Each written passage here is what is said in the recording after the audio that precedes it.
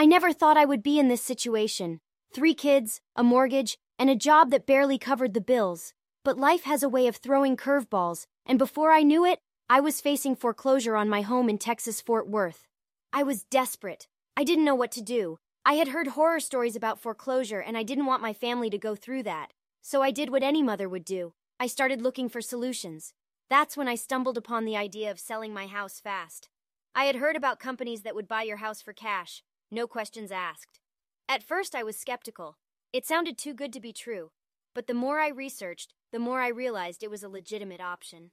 I reached out to a few companies and found one that seemed trustworthy. They came to my house, did an assessment, and made me an offer.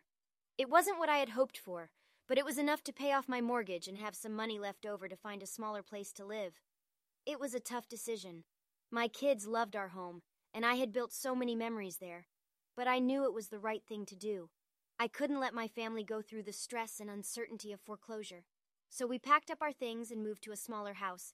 It was a bit of an adjustment, but we made it work. And you know what? It was the best decision we ever made.